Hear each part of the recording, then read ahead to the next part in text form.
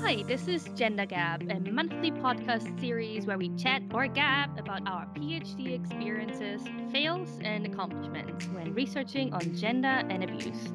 We are your hosts, Julia and Annie, and this is sponsored by the Gender Research Group at Glasgow Caledonian University in Scotland.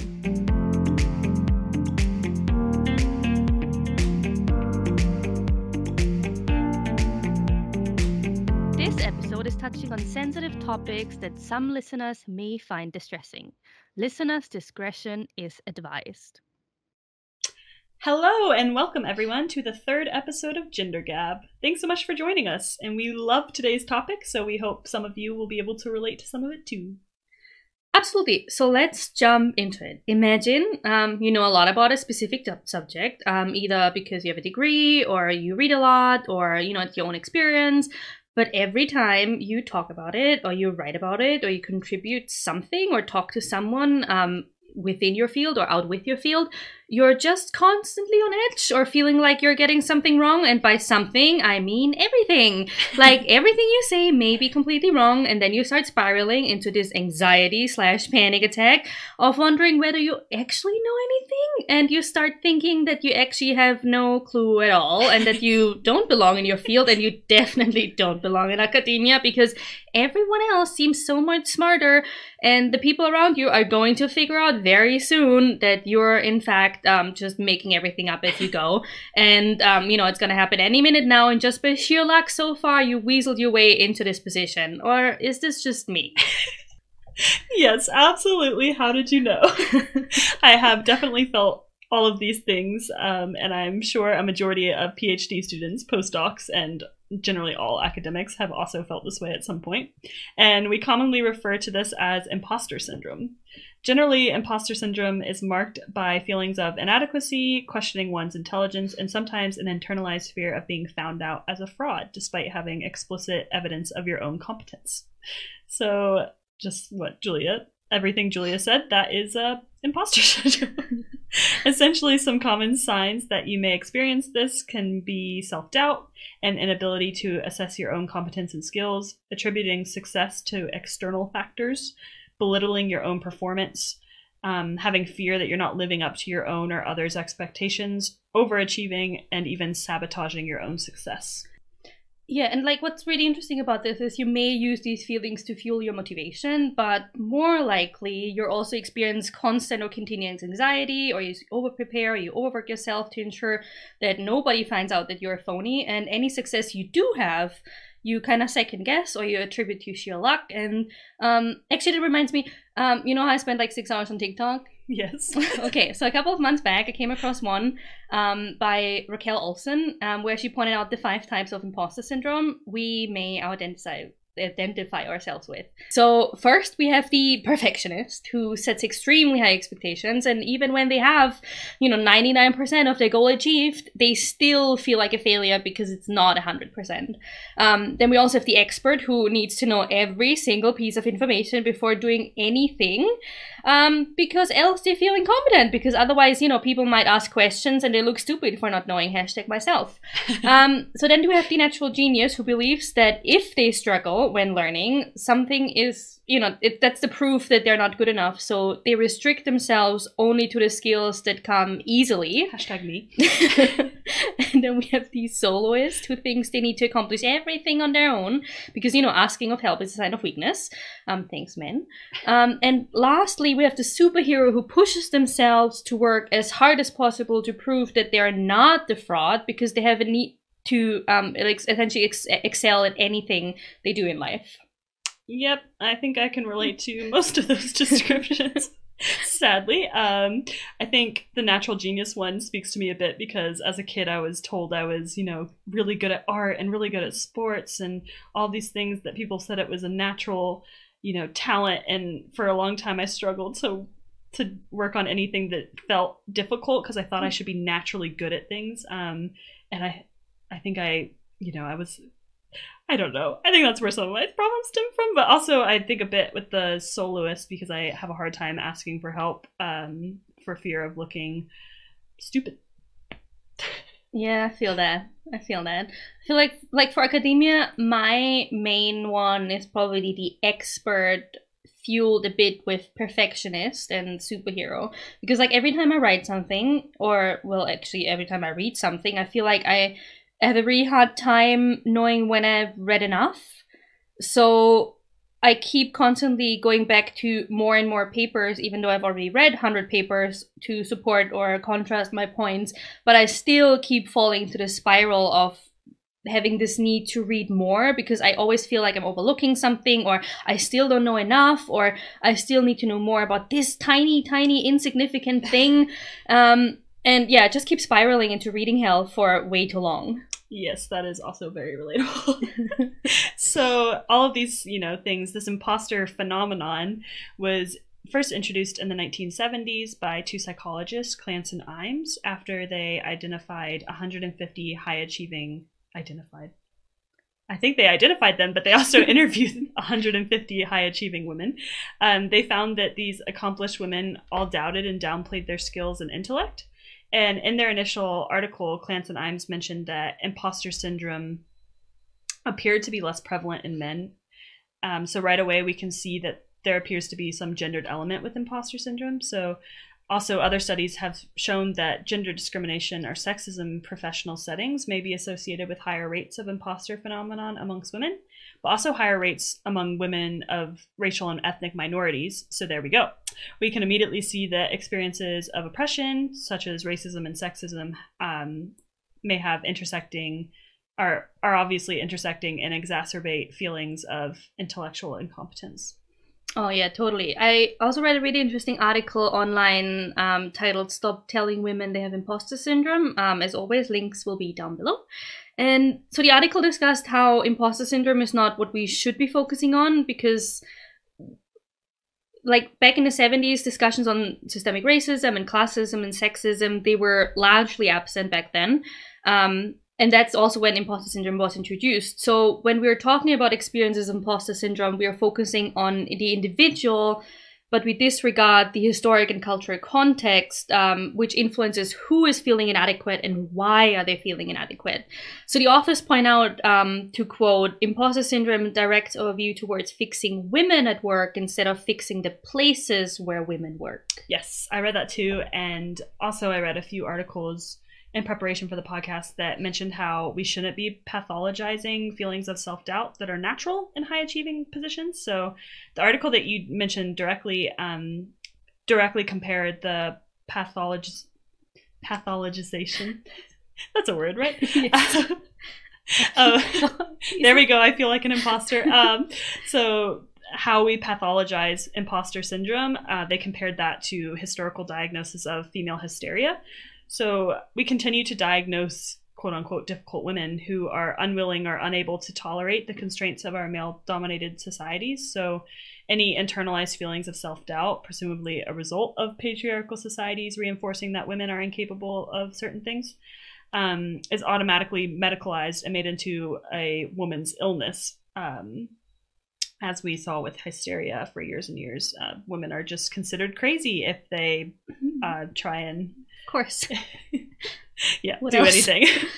So just like you mentioned, this is really focused on the individual rather than why they're experiencing these feelings of inadequacy, which are obviously based in wider systemic power structures with which position white cishet men on top, and anyone who attempts to be on that same level are immediately considered imposters or told that they will most likely feel like an imposter. So that's actually another reason why workshops specifically on imposter syndrome are targeted at women and marginalized groups. Well, like in line with this, what's also really interesting, I read another similar article on why we should stop diagnosing imposter syndrome. So it becomes difficult for women especially to not feel like imposters when they receive leadership positions, because we often hear, or we're often told, in order to be successful as a leader, you need to either be a man, or at the very least, you need to adopt very masculine leadership styles or masculine traits. Yeah. And even in like seminars on leadership or imposter syndrome directed directly towards women, you sometimes get this narrative conveyed as well. So as if feminine traits cannot be associated with good or successful leadership. And I think that's where some contemporary leaders, like, for example, Jacinda Ardern, are pathing the way for new generations of female leaders by centering values of femininity, like compassion and kindness, in their leadership style. So, and at one point, she even, like, for example, mentions that it takes courage and strength to be empathetic, and how leadership is about building bridges and not about being the loudest in the room. And whilst it is great that we get such role models, I think there is still quite a lack of such female role models across most disciplines, including academia, for example. So that's why we're also, it's more likely that we have struggles with feeling like imposter, because the roles in higher positions are still masculine dominated, and there's still this unspoken, mostly sometimes also very loudly spoken need to adopt masculine traits in order to be successful, or even just in order to seem professional to begin with. And kind of like to tie it back to your point, women and minorities feel like they don't belong in certain roles because they were never supposed to belong. And therefore what we should really be looking into, and that's also what you touched on, is we should be unraveling these generated insecurities and inequalities that structure most of social life. Absolutely. And I think for the reasons you mentioned and touching on academia, it makes total sense that PhD students in particular would feel like they're, drowning underwater sometimes. I mean, when we prepared for this episode, we did a little Twitter poll to see if fellow academics also feel like imposters in their research, and so we had 31 people answering the poll, and almost 1/3 said they felt like an imposter on a daily basis, and 60% felt this way weekly, and the remaining ones either said monthly, less often, and we had one person who replied they never felt like an imposter. Yeah, and so we're just speculating because we don't know the gender of our respondents, but given that our listeners and Twitter followers are predominantly women, it may also mean that the people who answered our poll were predominantly women. Since we chatted about the gendered nature of feelings of inadequacy and self-doubt, it may have been interesting to ask for a respondent's gender to see if there were any noticeable difference. Next time. Yeah.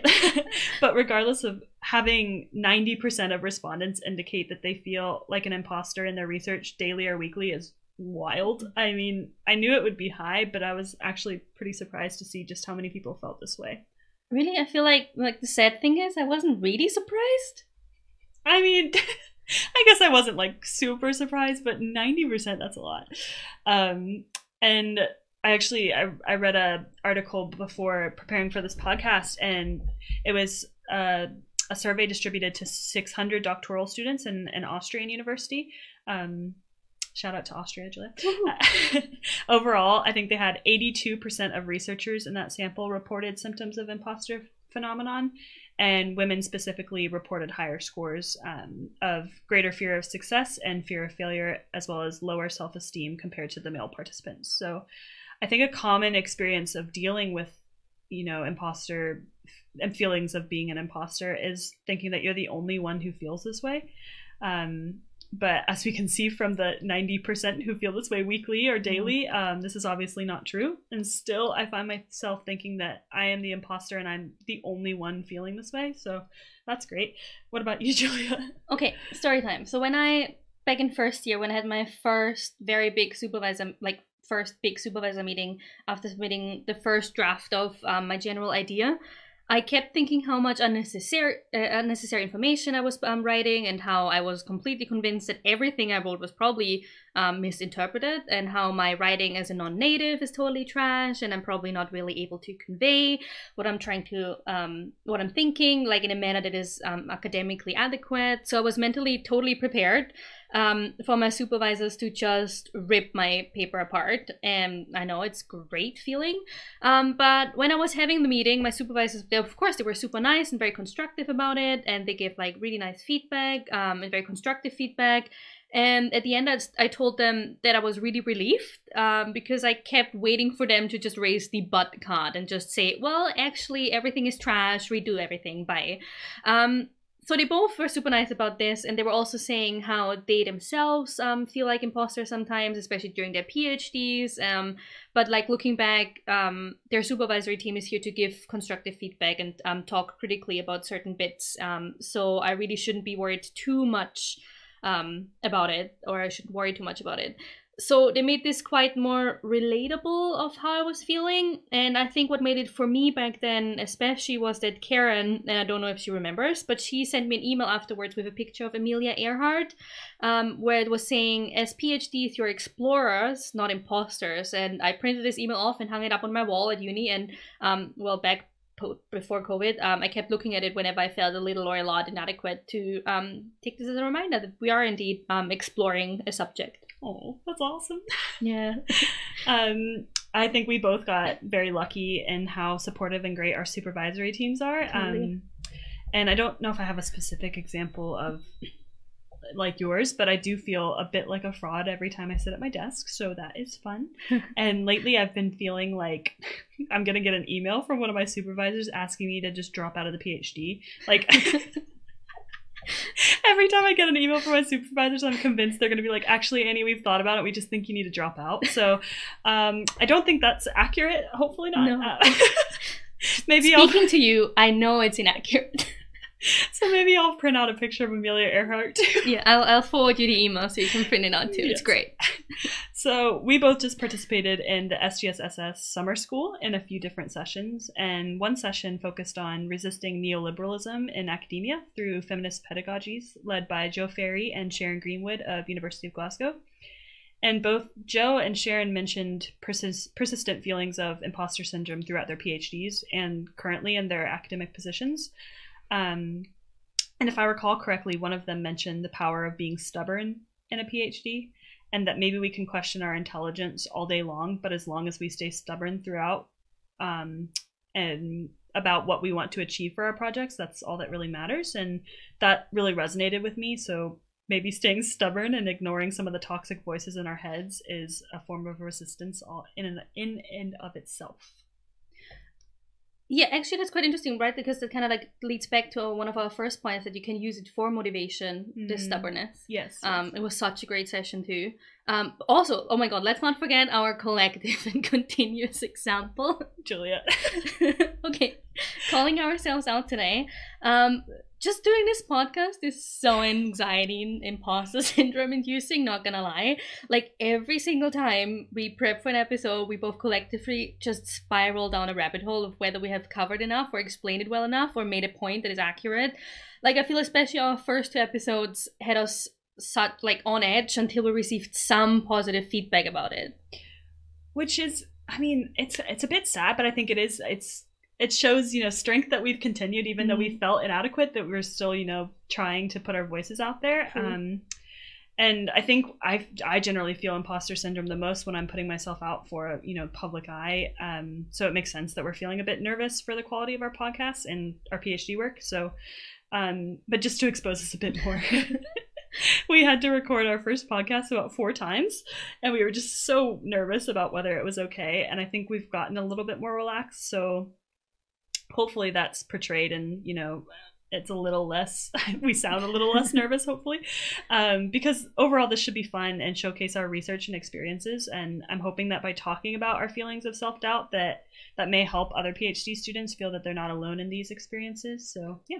Yeah, it's true. I mean, it's a learning curve after all, like all of this, right? Yeah, definitely. And so, yeah, also, I read a blog post by Professor Mewburn on thethesiswhisperer.com, or just Thesis Whisperer, sorry. And I love how they talked about imposter syndrome. I'd paraphrase it, but honestly, it's just better to include the direct quote from their piece. So, quotes. We need to recognize that these imposter feelings are not a syndrome because they cannot be cured, only managed. My best advice is to recognize the thinking pattern. Pretend for argument's sake that it is imposter syndrome, and give it a name. I call my imposter syndrome Beryl. She's my nagging great aunt, sitting on the edge of a sofa with a teacup saying, "Oh, no, no, no, Inger. Do you really think you should do that? What will people think of you?" Beryl keeps me sharp. It pays to listen to her, but critically. Sometimes she's warning me about a real problem. In that case, I need to listen up and do something about it. Other times, she's just being an uptight, prissy old bitch and can be safely ignored. Don't let Beryl rule your life, okay? So, I mean, even, they point out right there that it can be a strength to listen to your internal critic because that can motivate you. It can also make you alert to certain things that you should be focusing on. But sometimes you just need to tell your internal critic to shut up. So with these wise words from Professor Mewburn, I think we should begin to wrap up our conversation on imposter syndrome. But first, I'm curious, what is the name of your imposter syndrome? Okay, hear me out. Okay, we have Chad, who is a mediocre cishet white boy who's trying to tell me what to do or undermine what I know. And because we are not listening to the mediocre cishet white boy, we shove him into the closet to open the door for Emilia to tell us what's actually up and how I'm still in the phase of exploring. That fits you very well. I think I'm going to have to go with Miranda because I just keep picturing Meryl Streep's character from Devil Wears Prada as my internal critic. Nice. After our chat about imposter syndrome, I think it's important to also wrap this episode up with our accomplishment of the month. So what are you proud of? Yes, accomplishments are always a good way to tell your internal critic to shut up. So I don't have a specific accomplishment, I don't think, but I did stay on top of most of my work with my full-time PhD and my part-time job, so woo. Yeah, yes, you should be. I mean, doing a PhD is really exhausting, but working on the side is even more challenging. So as for me, I actually, for once, deliberately took an entire week off for my mental health. So I'm very proud of making that active choice and just ignoring every single email that came in. That's awesome. Good for you. I think more people need to do that. So lead by example. Good job, Julia. And I think that's it for this month. So thank you all for joining us, and make sure to tweet us the name of your imposter syndrome at GenderGap. And I think Julia mentioned, but we've included all the resources in the description bar. Yes, and join us next month to hear about my first research publication on sexting education. Yes, you will not want to miss this one. Bye.